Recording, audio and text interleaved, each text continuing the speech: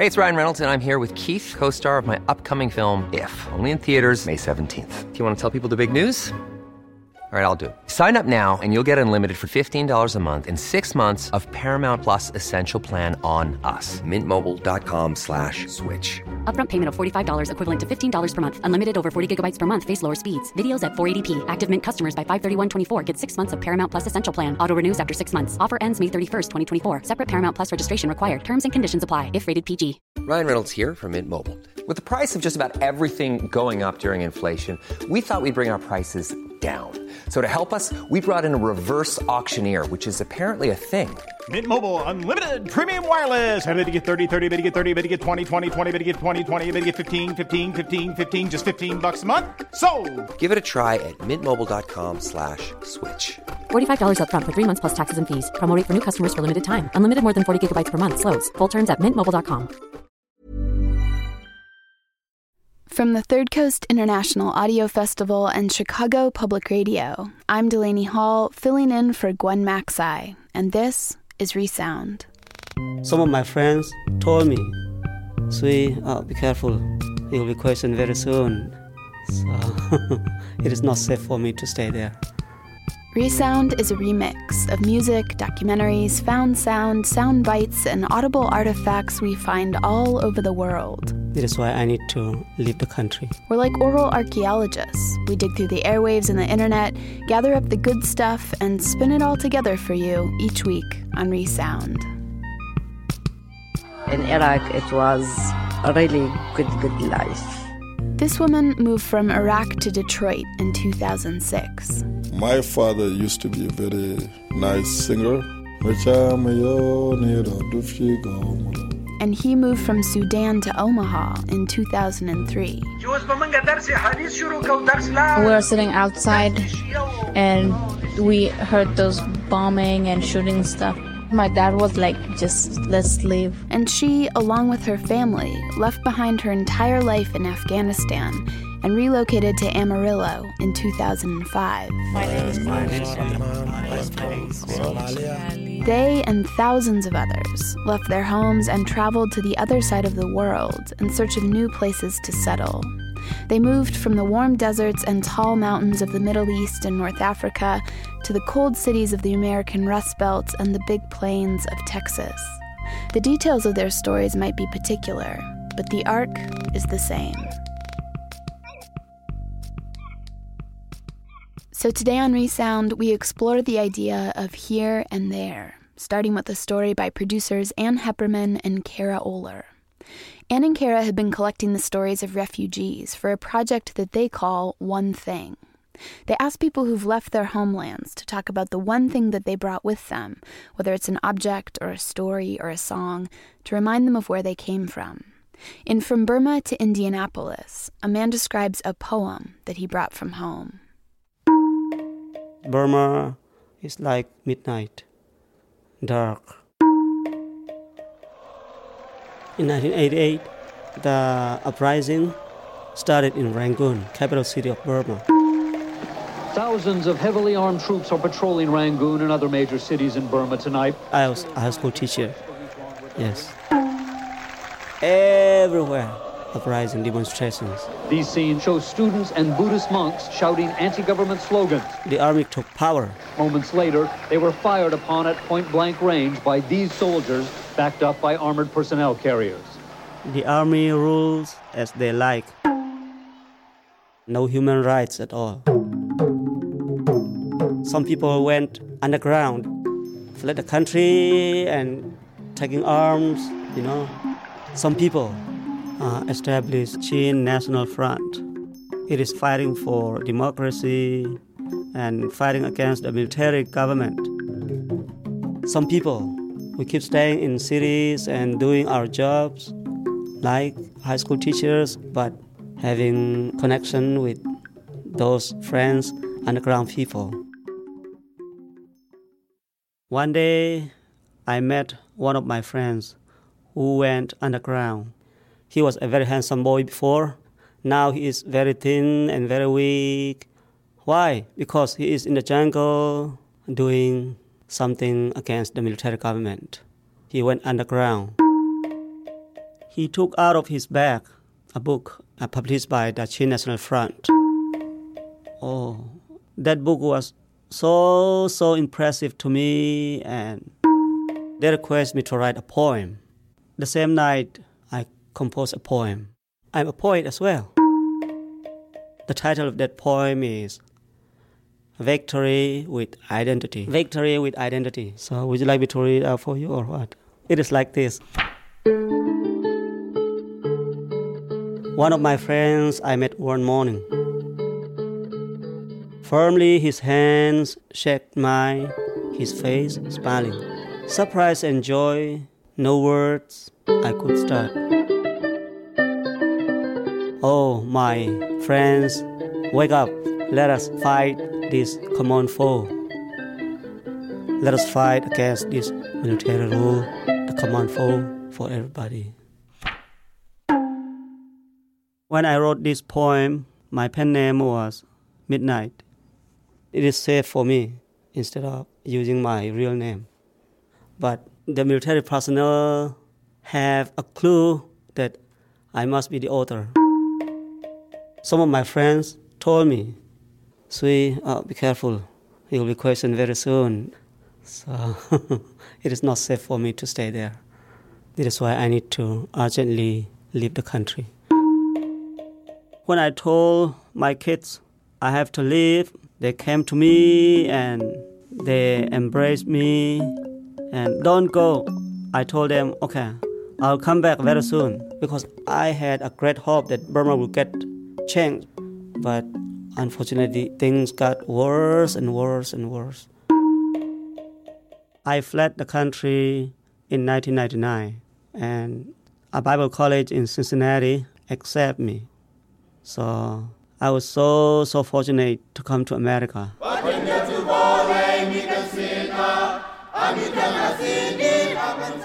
We, the Chin people, are known as Christian people. In Burma, we can't practice Christianity as we like. But in America, we worship with full freedom.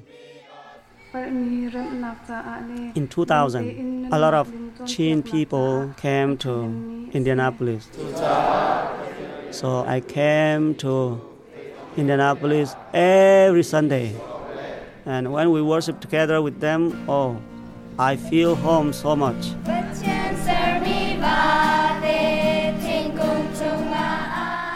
Every Sunday we worship, choir singing, prayer, sermon. And the Sunday school kids show their talents. Very lovely.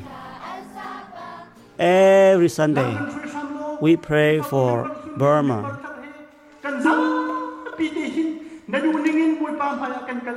My wife and my kids came over to Indianapolis June 3rd, 2005.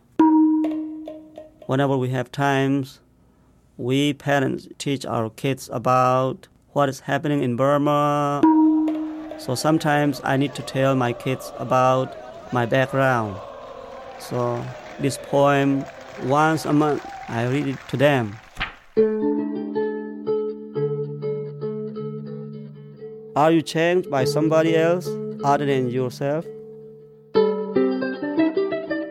Oh, brothers, let us fight against this foe.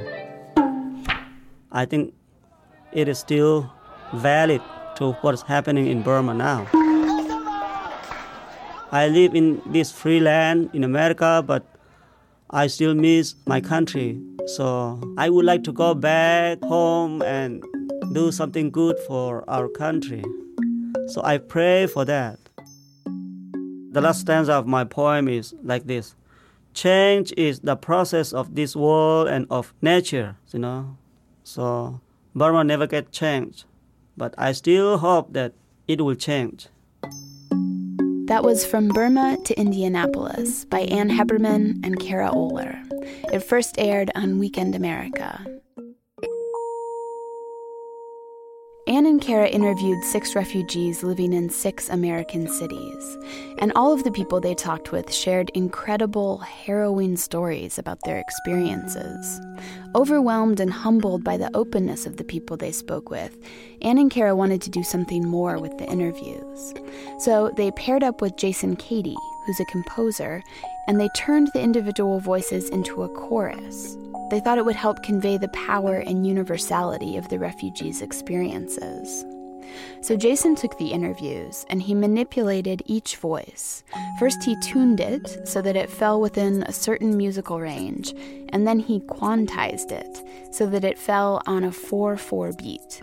So in the hands of Jason, Sui's voice, which you just heard, was transformed from this. I fled the country in 1999. Into this. I fled the country in 1999. Once all the voices were processed, Jason began to layer them, uniting their narratives into a kind of song. I talked with Jason, and he walked me through his compositional process. Okay, so I've opened up the file that has all the voices in the first movement. So there's 6 voices in all, but I rarely had all 6 at the same time. And I tried to have a full choral spectrum. So there was one speaker in particular that had a really rich bass voice. My name is Malakal Gwag. So I used him a lot. We had a lot of men that were more in baritone or tenor ranges. My name is Omar Abdurrahman. I'm from Somalia. I'm Arkan Augustine from Iraq. My name is Sui. That's my nickname. And since we had so many of them, I used them a little bit less. And we didn't have as many women. My name is Lena. My name is Maria Shirali. My parents left Burundi in 1972. So I tended to use them a little bit more so that I would have a full spectrum. My name is Abdurrahman. I'm from Somalia. My full name is I'm from Afghanistan. The way this opens is they're all just identifying themselves. They're saying their name and something about themselves. So Sui comes in. My name is Sui. That's my nickname. On the notes G, C, C, and then C, C, A, B, G. But then at the same time as he's saying that, another voice is on E. My name is Lena. My name is Maria Shirali. And another voice is on C and A. My name is Omar Abdurrahman. I'm from Somalia. So all the voices are kind of alternating there between C major and A minor. My name is Abdurrahman. I'm from Somalia. I'm from Afghanistan. All the voices harmonize with each other. I'm Arkan Augustine from parents left Burundi in 1972. From there they went to Rwanda In Afghanistan, we had everything we wanted. And I got this one. I was born We had everywhere. So it But there was no power there, so I went to Congo. It was a big house. I don't even know how many rooms were in it. The war breakdown. Some people went underground directly. That was an excerpt from Chorus of Refuge by Ann Heppermann, Kara Oler, and composer Jason Cady. Chorus of Refuge is actually an installation in which each voice is broadcast to a different radio simultaneously. It was presented at the Third Coast Filmless Festival in March. To see pictures or to hear the entire piece, visit thirdcoastfestival.org and click on Resound.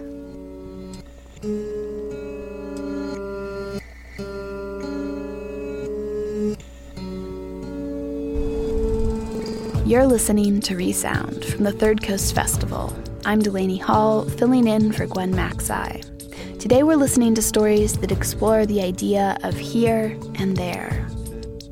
Somehow it was always raining when we got on the bus.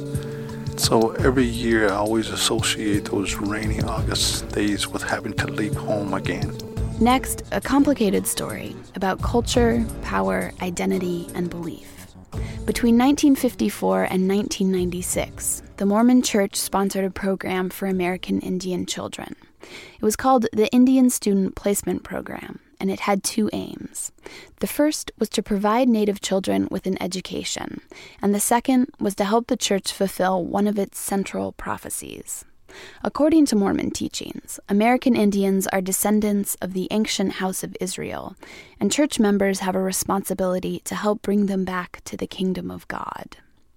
More than 20,000 children from over 60 tribes were baptized and enrolled in the placement program. For some, it was a chance to get away from the stress of reservation life, but for others, it was a complete denial of their identity. For everyone, it was a life-changing experience. Producer Kate Davidson spent a year talking with people involved in the placement program. Here's the story that resulted. It's called Saints and Indians. To this day, August is the month I dread the most, because that was the month that I always left to go on placement. Somehow it was always raining when we got on the bus. There was floods. So every year I always associate those rainy August days with having to leave home again. This is a true story about an educational program that annually sends several hundred Mormon Indian children from the reservations of Arizona and New Mexico to temporary foster homes in Utah, where the children spend the school year as members of non-Indian Mormon families. My name is Rose Danette Sosi, and I was 11 years old when I went on the placement program. My dad would tell us that the traditional way of life was going to eventually phase out.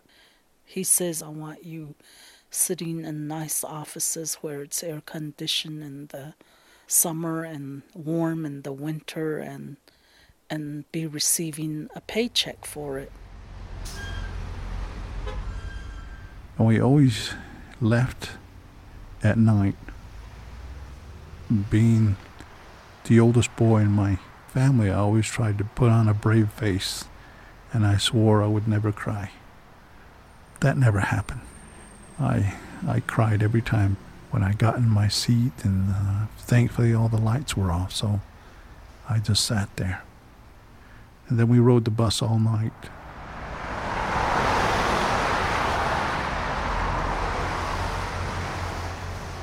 When I woke up, we were on the freeways, and I just remember seeing all these bridges that crossed over, under, and seeing it. It was like, how do people know which way they're going? How can you tell?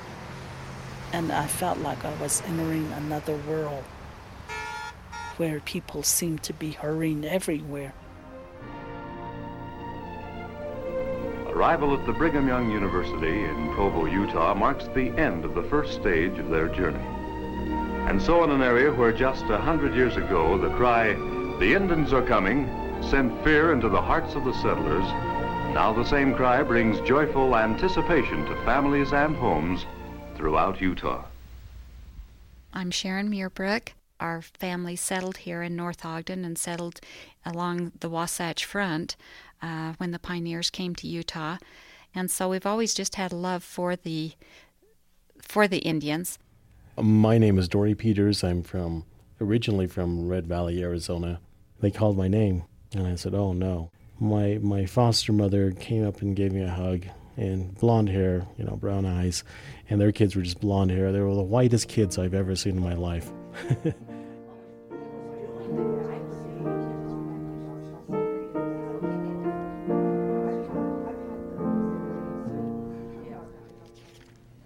I was assigned the topic this morning concerning the Lamanites. The Lord has, through his prophets, predicted their destiny, that they would fall and that they would then be recovered. They used to tell us that we were a chosen race. They used to call us the Lamanites. But because we didn't listen to God, we were cursed, and we came out with dark skins and black hair. Let me quote 2 or 3 scriptures in preface. Behold, these shall dwindle in unbelief. And it came to pass that I beheld that after they had dwindled in unbelief, They became a dark, loathsome, and a filthy people, full of idleness and all manner of abominations. Again? My name is Clarence R. Bishop. I was director of the Indian Placement Program. You've heard about our Book of Mormon. Our Book of Mormon talks about the day of the Lamanite, when the church would make a special effort to build and reclaim a fallen people. And some people will say, well, fallen from what? I mean, they aren't fallen. They have their own culture. They have their own this. They have their own that. But according to the Book of Mormon, they originally had the gospel of Jesus Christ. They would tell us, now it's your job to go home and to teach your family about the church and to help them understand it so they can, they didn't say so they can be saved, so that they can blossom like the rose too.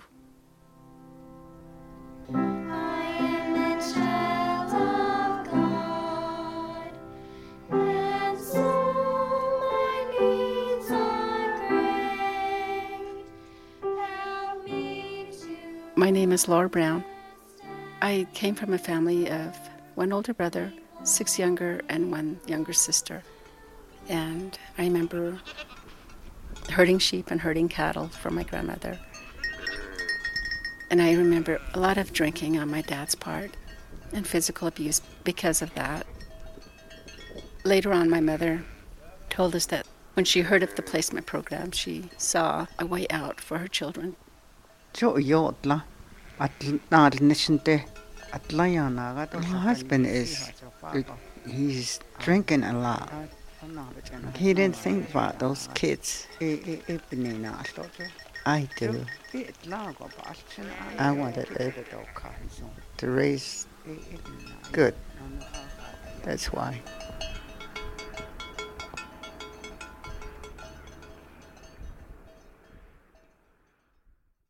Growing up, we would always watch white people from a distance. And I always was kind of curious and see, how do they live? Do they live like us? No, obviously they don't, which I found out.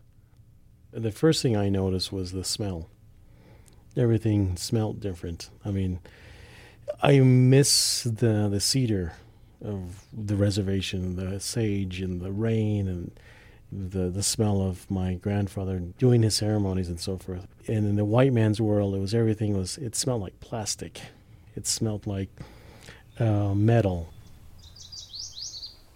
I was amazed at their beautiful home, and their yard was just beautiful, and they had a pomegranate tree and grapes and flowers and a lawn, and it was just beautiful to me.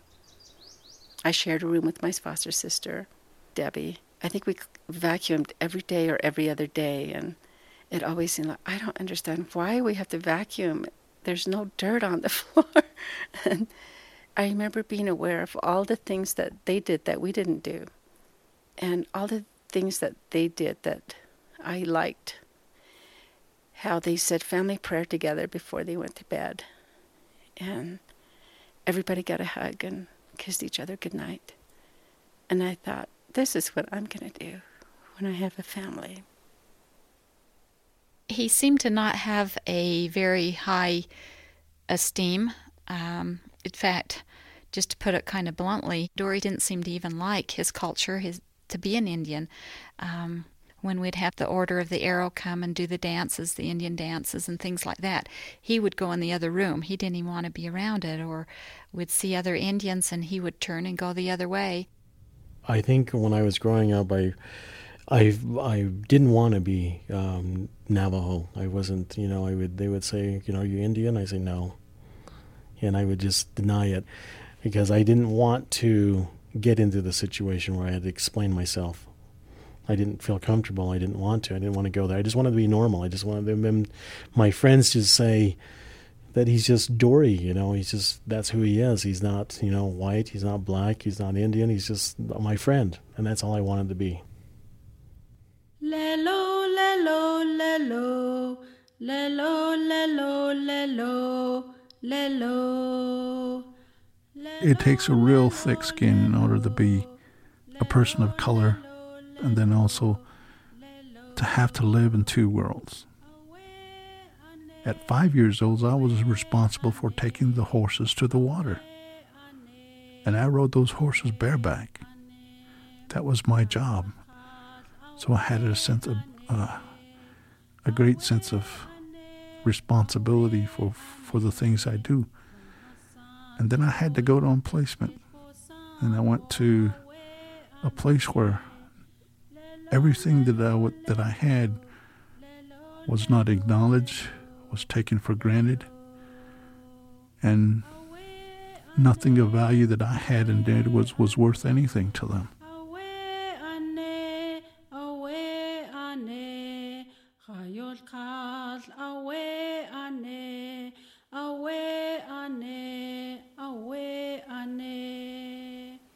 There was also constant conflict with the beliefs, just the whole concept of the church, learning to understand that. I guess each student had different experiences, but my experience was that before we left every year to come home, they would tell us, make sure you go to church, don't go to any ceremonies like squaw dances, don't have any ceremonies. But my family always had a beauty way ceremony for each of us. It was to bless our minds and to make us strong so that we wouldn't have any problems with learning. When we used to go back, they would ask us, did you have any ceremonies? And I would have to say no. So I felt like I was violating both. I wasn't being true to my culture, and I wasn't being honest with the other culture.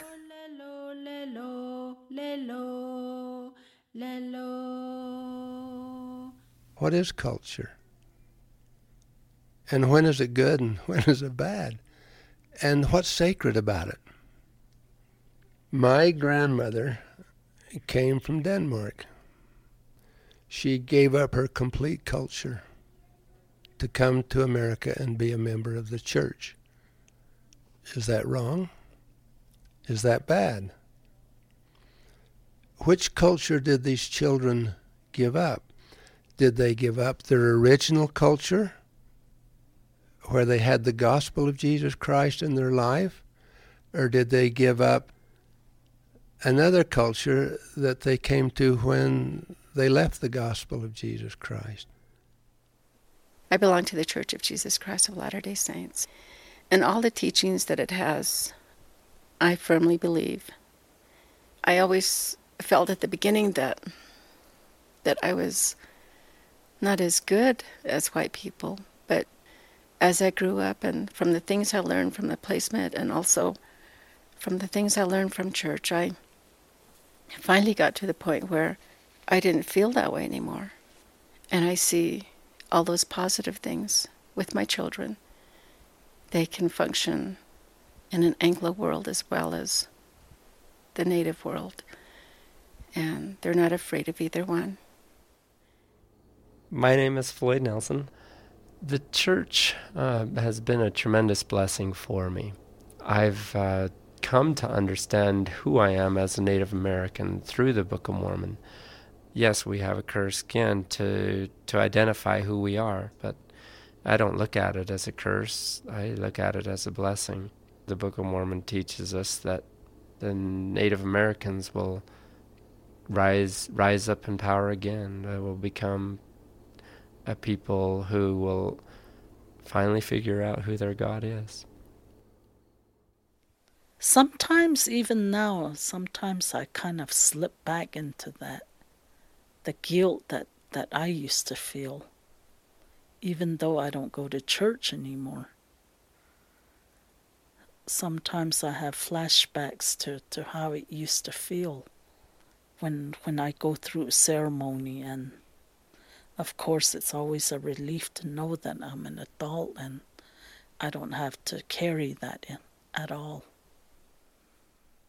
We so much wanted Dory to keep his culture strong. We felt like that was very important. We never wanted to take any of that from him.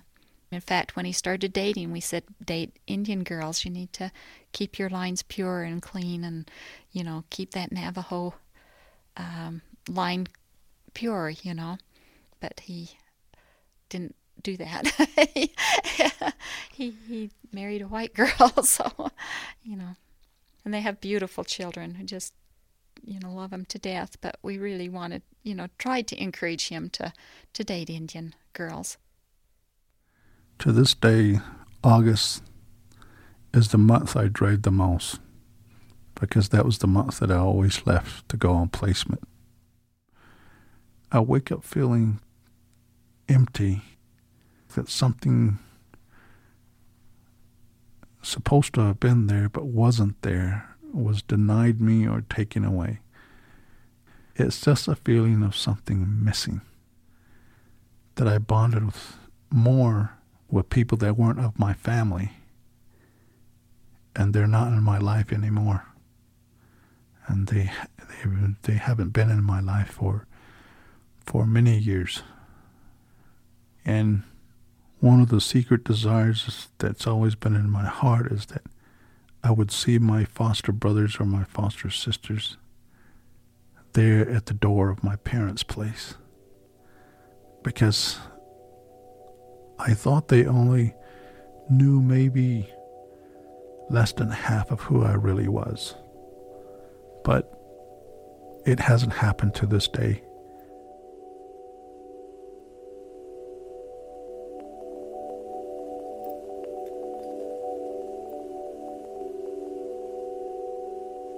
Saints and Indians by Kate Davidson. The story was edited by Deborah George, and it was part of the Worlds of Difference series produced by Homelands Productions. Hiring for your small business? If you're not looking for professionals on LinkedIn, you're looking in the wrong place. That's like looking for your car keys in a fish tank. LinkedIn helps you hire professionals you can't find anywhere else, even those who aren't actively searching for a new job but might be open to the perfect role. In a given month, over 70% of LinkedIn users don't even visit other leading job sites. So start looking in the right place. With LinkedIn, you can hire professionals like a professional. Post your free job on linkedin.com/people today. Hey, it's Ryan Reynolds, and I'm here with Keith, co-star of my upcoming film, If, only in theaters May 17th. Do you want to tell people the big news? All right, I'll do it. Sign up now and you'll get unlimited for $15 a month and 6 months of Paramount Plus Essential Plan on us. MintMobile.com/switch. Upfront payment of $45 equivalent to $15 per month. Unlimited over 40 gigabytes per month. Face lower speeds. Videos at 480p. Active Mint customers by 531.24 get 6 months of Paramount Plus Essential Plan. Auto renews after 6 months. Offer ends May 31st, 2024. Separate Paramount Plus registration required. Terms and conditions apply if rated PG.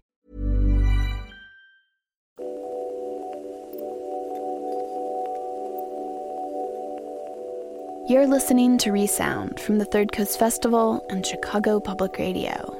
The story you just heard is complicated. It's controversial. If you have something to say about it, we'd like to hear.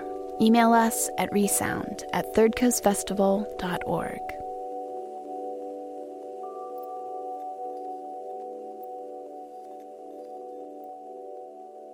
Now we've got a love story that takes place between here and there. In fact, it's a love story that crosses 2 decades, a couple of languages, and an international border. Here's Divided Families, The Hidden Cost of Migration. It was produced by Linda Lutton and Katrin Einhorn, who also straddled the border to report this story. On their 19th wedding anniversary, Rocio and Francisco wake up like always, before dawn, without an alarm, 2,000 miles away from each other. Rocio's bed is in a squat house in central West Mexico. Francisco's bed is in a small apartment he shares with 5 other men in Rolling Meadows. This is how they've woken up for most of their 19 years married, in separate beds, in separate countries. For Francisco and Rocio on this anniversary, it doesn't make sense to think of what they won't do. What they can't do. They won't kiss. They won't make love. But it hasn't always been this way.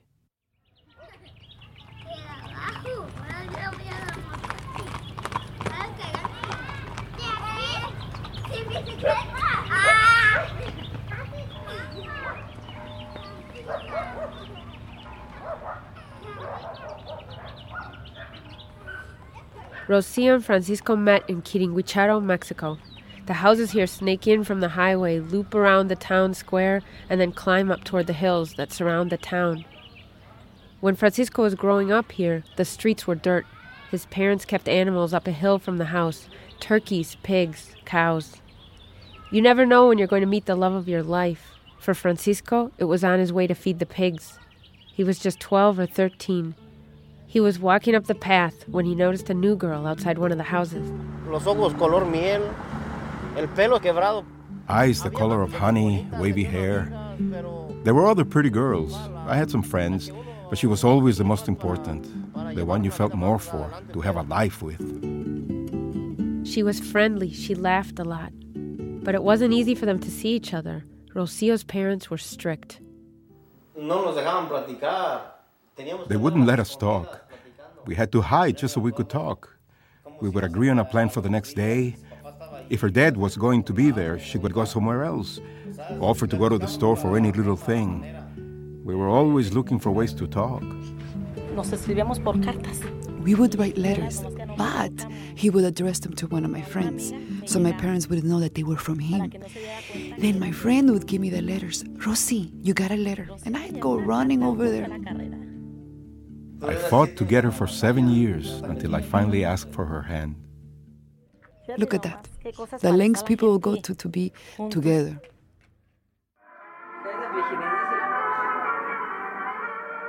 The videotape of Rocio and Francisco's wedding is choppy.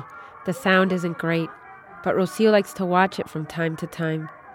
In it, she sees herself and Francisco smiling.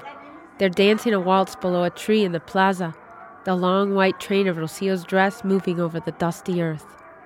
Finally, they are together. They would live this way for just a few months.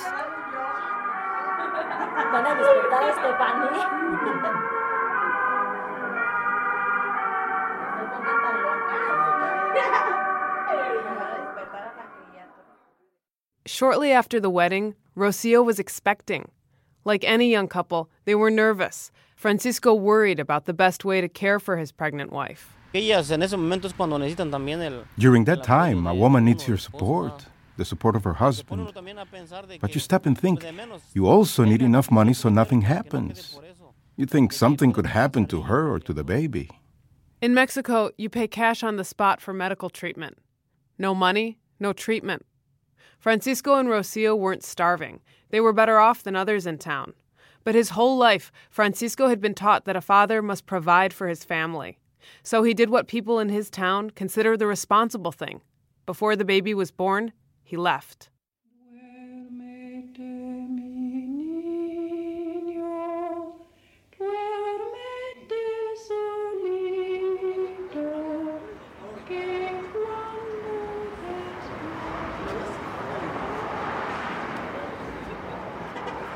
Behind a strip mall in Rolling Meadows, there's a sprawling apartment complex. Francisco lives here, along with lots of immigrants, many from his hometown. Over the years, he's learned enough English to get by. Okay, my name is Francisco. I come to Quiriguicharo, Michoacán.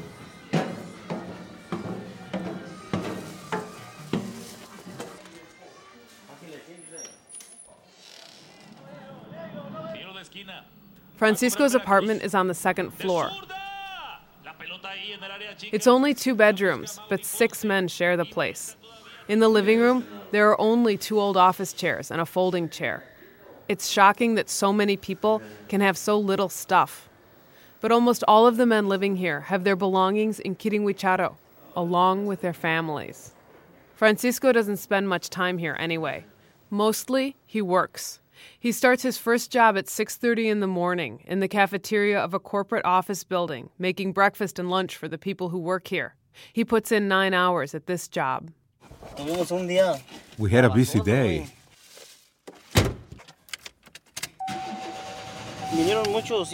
A lot of engineers came from other buildings, and they asked for more breakfast orders.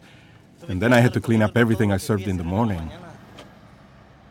Then he travels to his second job at a suburban gym, where he works 5 hours more. When he can, he picks up painting and remodeling jobs on the weekends. Once a week or so, he wires money home. When he opens his wallet, photos of his family look out at him. He sends them $200 a week, more when it's needed. Pues al última tiene que ser uno el valor. You have to have the courage to at least try to improve your situation. It's not to get rich. It's so they can stay in school and things like that. Every couple years, Francisco goes back to Mexico to see his family, and then pays a smuggler to get him back into the U.S. He's crossed so many times, he's lost count. I think I've come here about 15 or 16 times. I think. Somewhere around there. No, 14, 13. But if you count the visits carefully, add them up, it's probably been more like 8 or 9 times. Maybe Francisco overestimates because he can't admit to himself that he hasn't been home more. Or maybe it seems like more because some crossings are so difficult, so intense, that Francisco remembers them as 2 or 3. This time we really had to walk. We walked for 3 nights and spent 2 days in the hills. We ran out of water. We spent a whole day without drinking water, and the heat was really bad. Francisco knows that family separations can affect anyone. Even legal immigrants and U.S. citizens can wait years for their spouses and children to be allowed into the U.S. But at the bottom of the pile are people like him, those without papers.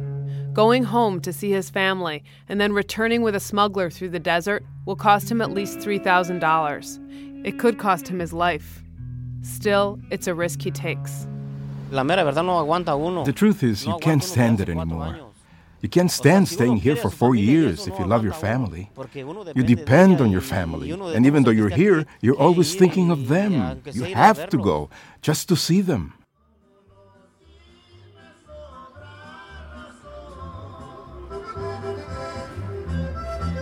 Tan bonito lo graban ahora, mira. 2,000 miles southwest in Kiringuicharo, Rocio lives in her mother-in-law's house on the town square. All day she shouts hellos and goodbyes to people passing by. Adiós, Leti. Her days start early, often before dawn. She climbs the narrow cement stairs to the roof. There, she and an uncle use a hand-crank press to make tortillas, hundreds of them. Later, they'll be fried into crisp tostadas and sold from the kitchen window. At night, she sells tacos from a cart that dominates the front of the house. She wears a Chicago Ribs apron, often over a red t-shirt from an auto wreckers in Bensonville. Her kids do their homework nearby, at the end of a long table the customers eat at.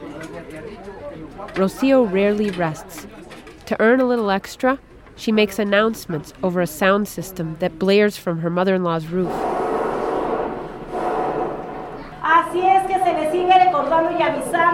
She charges 10 pesos to advertise that someone has killed a pig and is selling cuts. Or she announces for free that the first graders need to bring their vaccination cards to school. It's better to work, no? That way I'm not thinking about things. What good is it to say, God only knows what's going on up there? This way, look, I'm standing there selling tacos and I don't even think about it. Until the night, when I lay down, that's when I remember.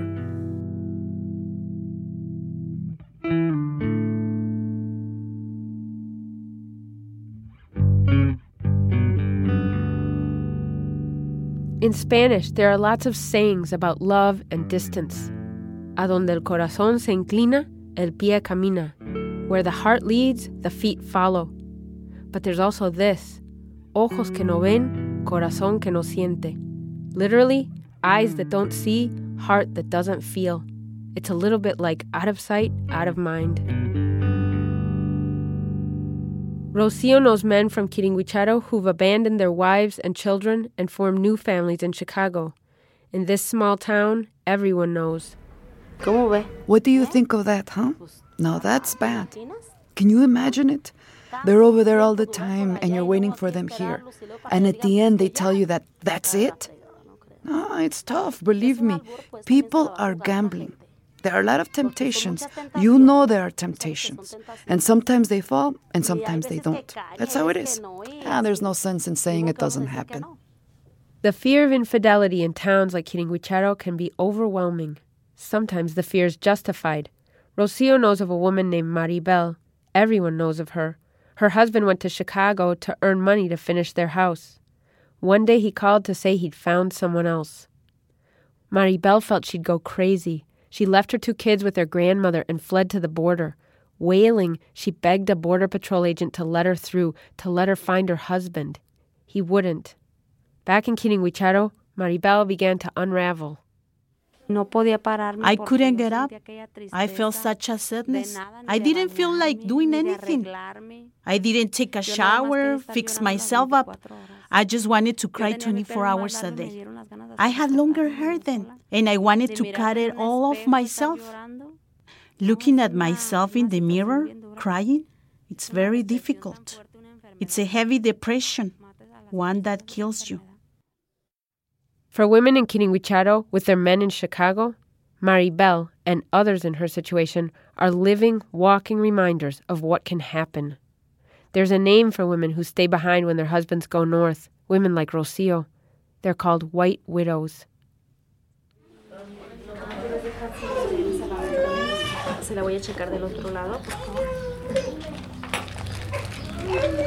At the small public health clinic down the block from Rocio's house, women sit in the cramped waiting room. We see a lot of women with depression, ranging from mild to severe. Celeste Cedeño is the doctor here. Muchas crisis nerviosas. A lot of nervous breakdowns. Some are hypochondriacs. They fake being sick because sometimes that's a way to get their husbands to come back home. It's a way to get attention. Sometimes they need affection, and that's the way they show it. The drug Cedeño gives to wives of migrants is diazepam, better known in the U.S. as Valium. Cedeño also sees women for sexually transmitted diseases when their husbands return. When Gustavo López Castro, a researcher at a nearby university, looked into the mental health of women left behind, he found some startling things. Wives of migrants living in idyllic little towns like Kiringuicharo had rates of anxiety and depression greater than women in fast-paced Mexico City. He named the women's condition the Penelope syndrome. In Homer's Odyssey, Penelope waited 20 years for Ulysses to return from the Trojan War. She spent her days and nights weaving and unweaving her shroud and crying. But Rocio isn't the type of person to spend much time brooding. What good does it do for me to cry? You're in the same place afterwards as before. I cry, then I wipe my tears away. And I keep going.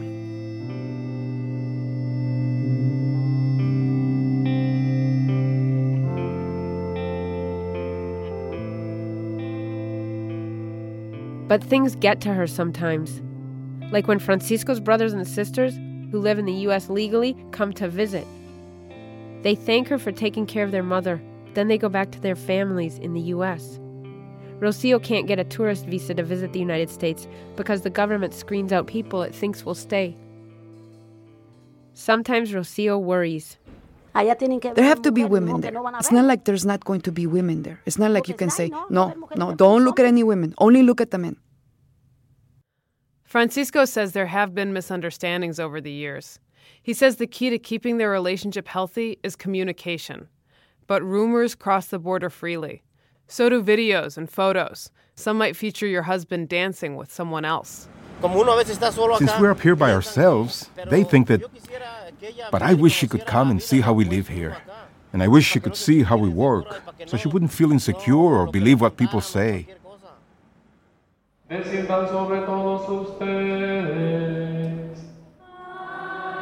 When young people get married at Kiringuicharo's church, Our Lady of Guadalupe, the priest gives them some advice.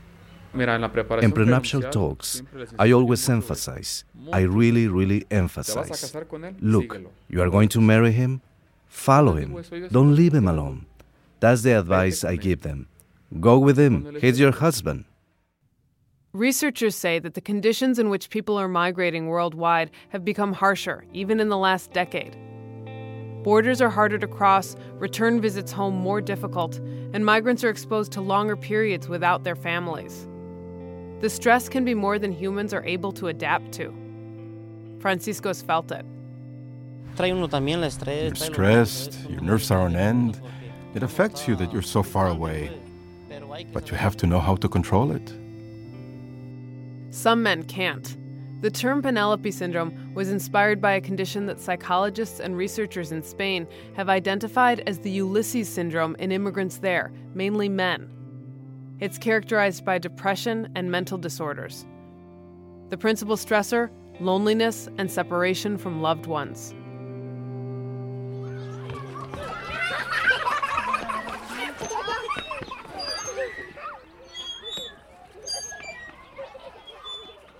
Francisco didn't make it home to meet his first child, Yvonne, until she was a year and a half.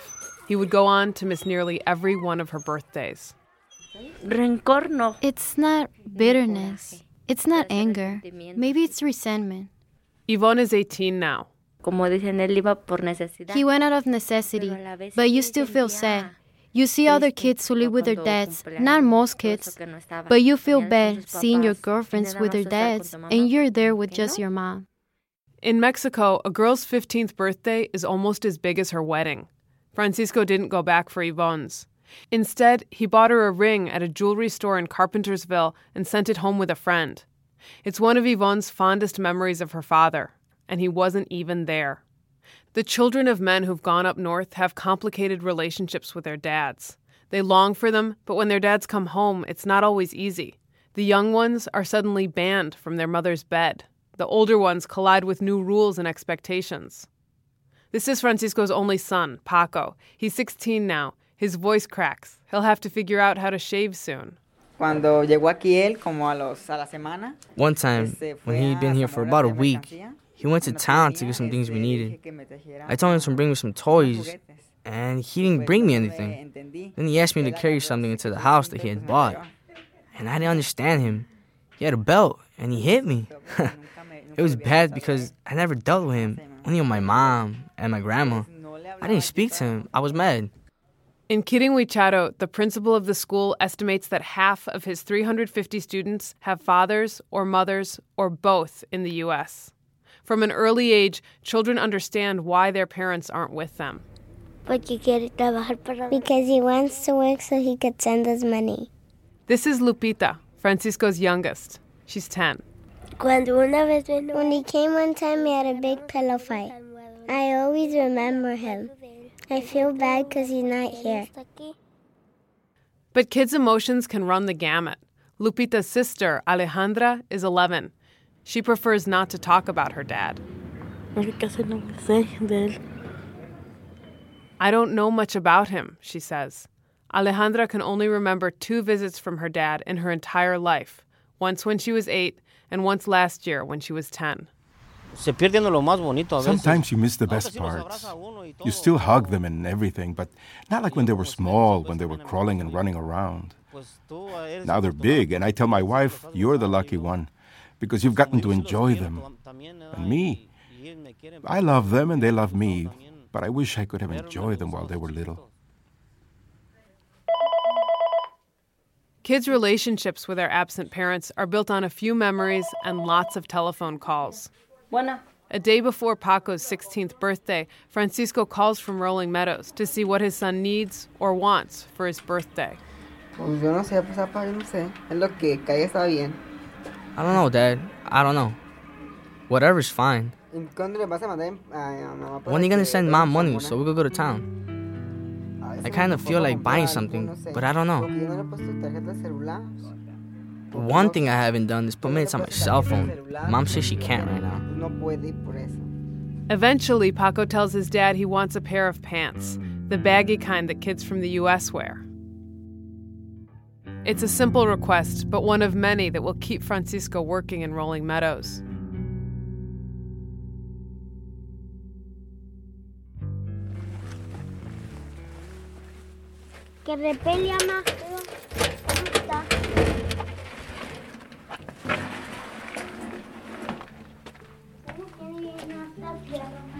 During Francisco's last visit to the United States, he earned enough money to finally finish the house in Kirin-Huicharo. It's a modest home, 1 story, 3 bedrooms. It sits on a little hill about a 10-minute walk from the plaza. Inside, everything is new. There are matching headboards and dressers in every room. This is the living room. Look at the bathroom. This is my bathroom. Look. As much as she loves the house, Rocio hasn't moved in.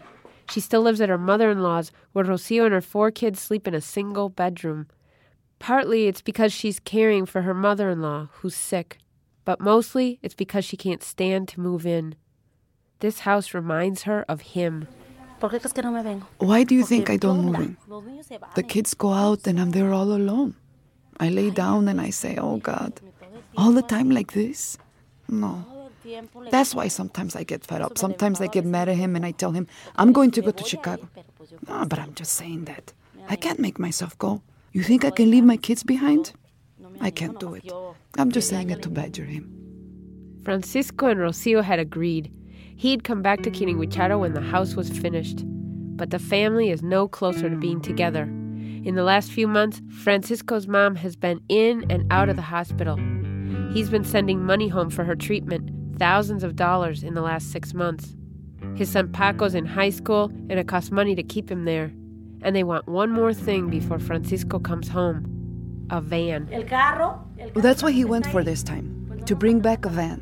We've got the white car, but we don't all fit in there. So what he wants to do is to bring a van down, so the whole family can fit. You know, you can fit a lot of people in the van. Francisco wants to move back as soon as he can get a few $1,000s together, a safety net for life in Mexico. But sometimes he thinks he'll end up in Chicago until he can't work anymore.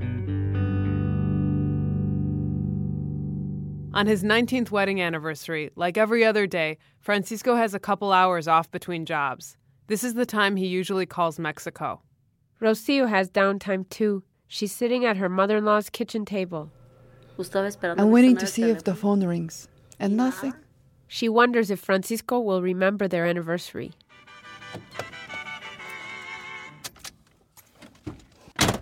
Francisco gets home, watches some TV, takes a shower. He warms tortillas on the stove, takes some beef and red chili sauce out of the fridge, and slides it into the microwave. As he's eating, he glances up at a TV news report on immigration raids at McDonald's. He doesn't say anything. He doesn't call Rocio. I'm still hoping the phone will ring. But no, I think I'm going to have to call him. I keep thinking, let's see if he remembers. Because he told me, I'll talk to you again. But no. Living with your partner, there are lots of ways to signal anger or disappointment. You can narrow your eyes, stop talking, stomp around. You can drop hints. It's a lot harder from 2,000 miles. Maybe Francisco didn't call because he was being recorded all day for this documentary. Maybe he just forgot. At 10:30 p.m., Rocio and the rest of the family pull the taco griddles into the house. At 11, Francisco drives home from work. Somewhere around midnight, they get into their separate beds, the first night of their 20th year together. When you ask people from Quiriguicharo about their decision to live the way they do, many say this: Así es, ni modo. That's how it is. What are we going to do? It's a statement that sums up all the things that are beyond their control. The $15 a day wages in Quiriguicharo, the price of pants and medicine and a house, the pull of the North on the men, on the families. Over the years, maybe Francisco and Rocio have told themselves that it's worth it, that they're living apart so their children can get a better footing in the world, so their children won't have to live this way when they fall in love.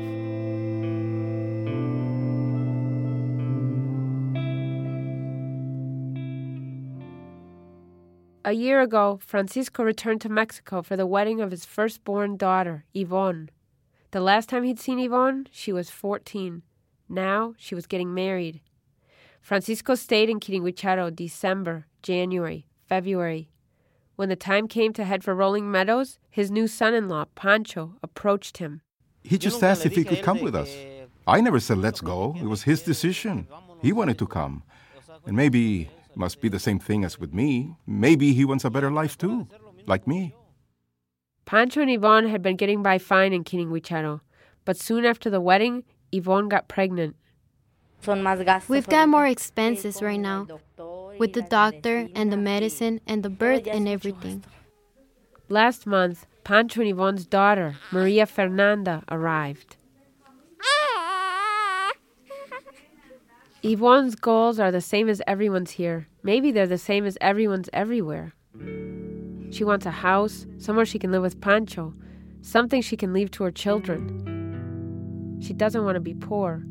She thinks her life might turn out to be very much like her mother's. It's not that I want things to be that way, but I'm used to this, that the men go, come back, you see them, and then they leave again. She's talked to Pancho about how long he might stay in Chicago. He doesn't think he'll stay long.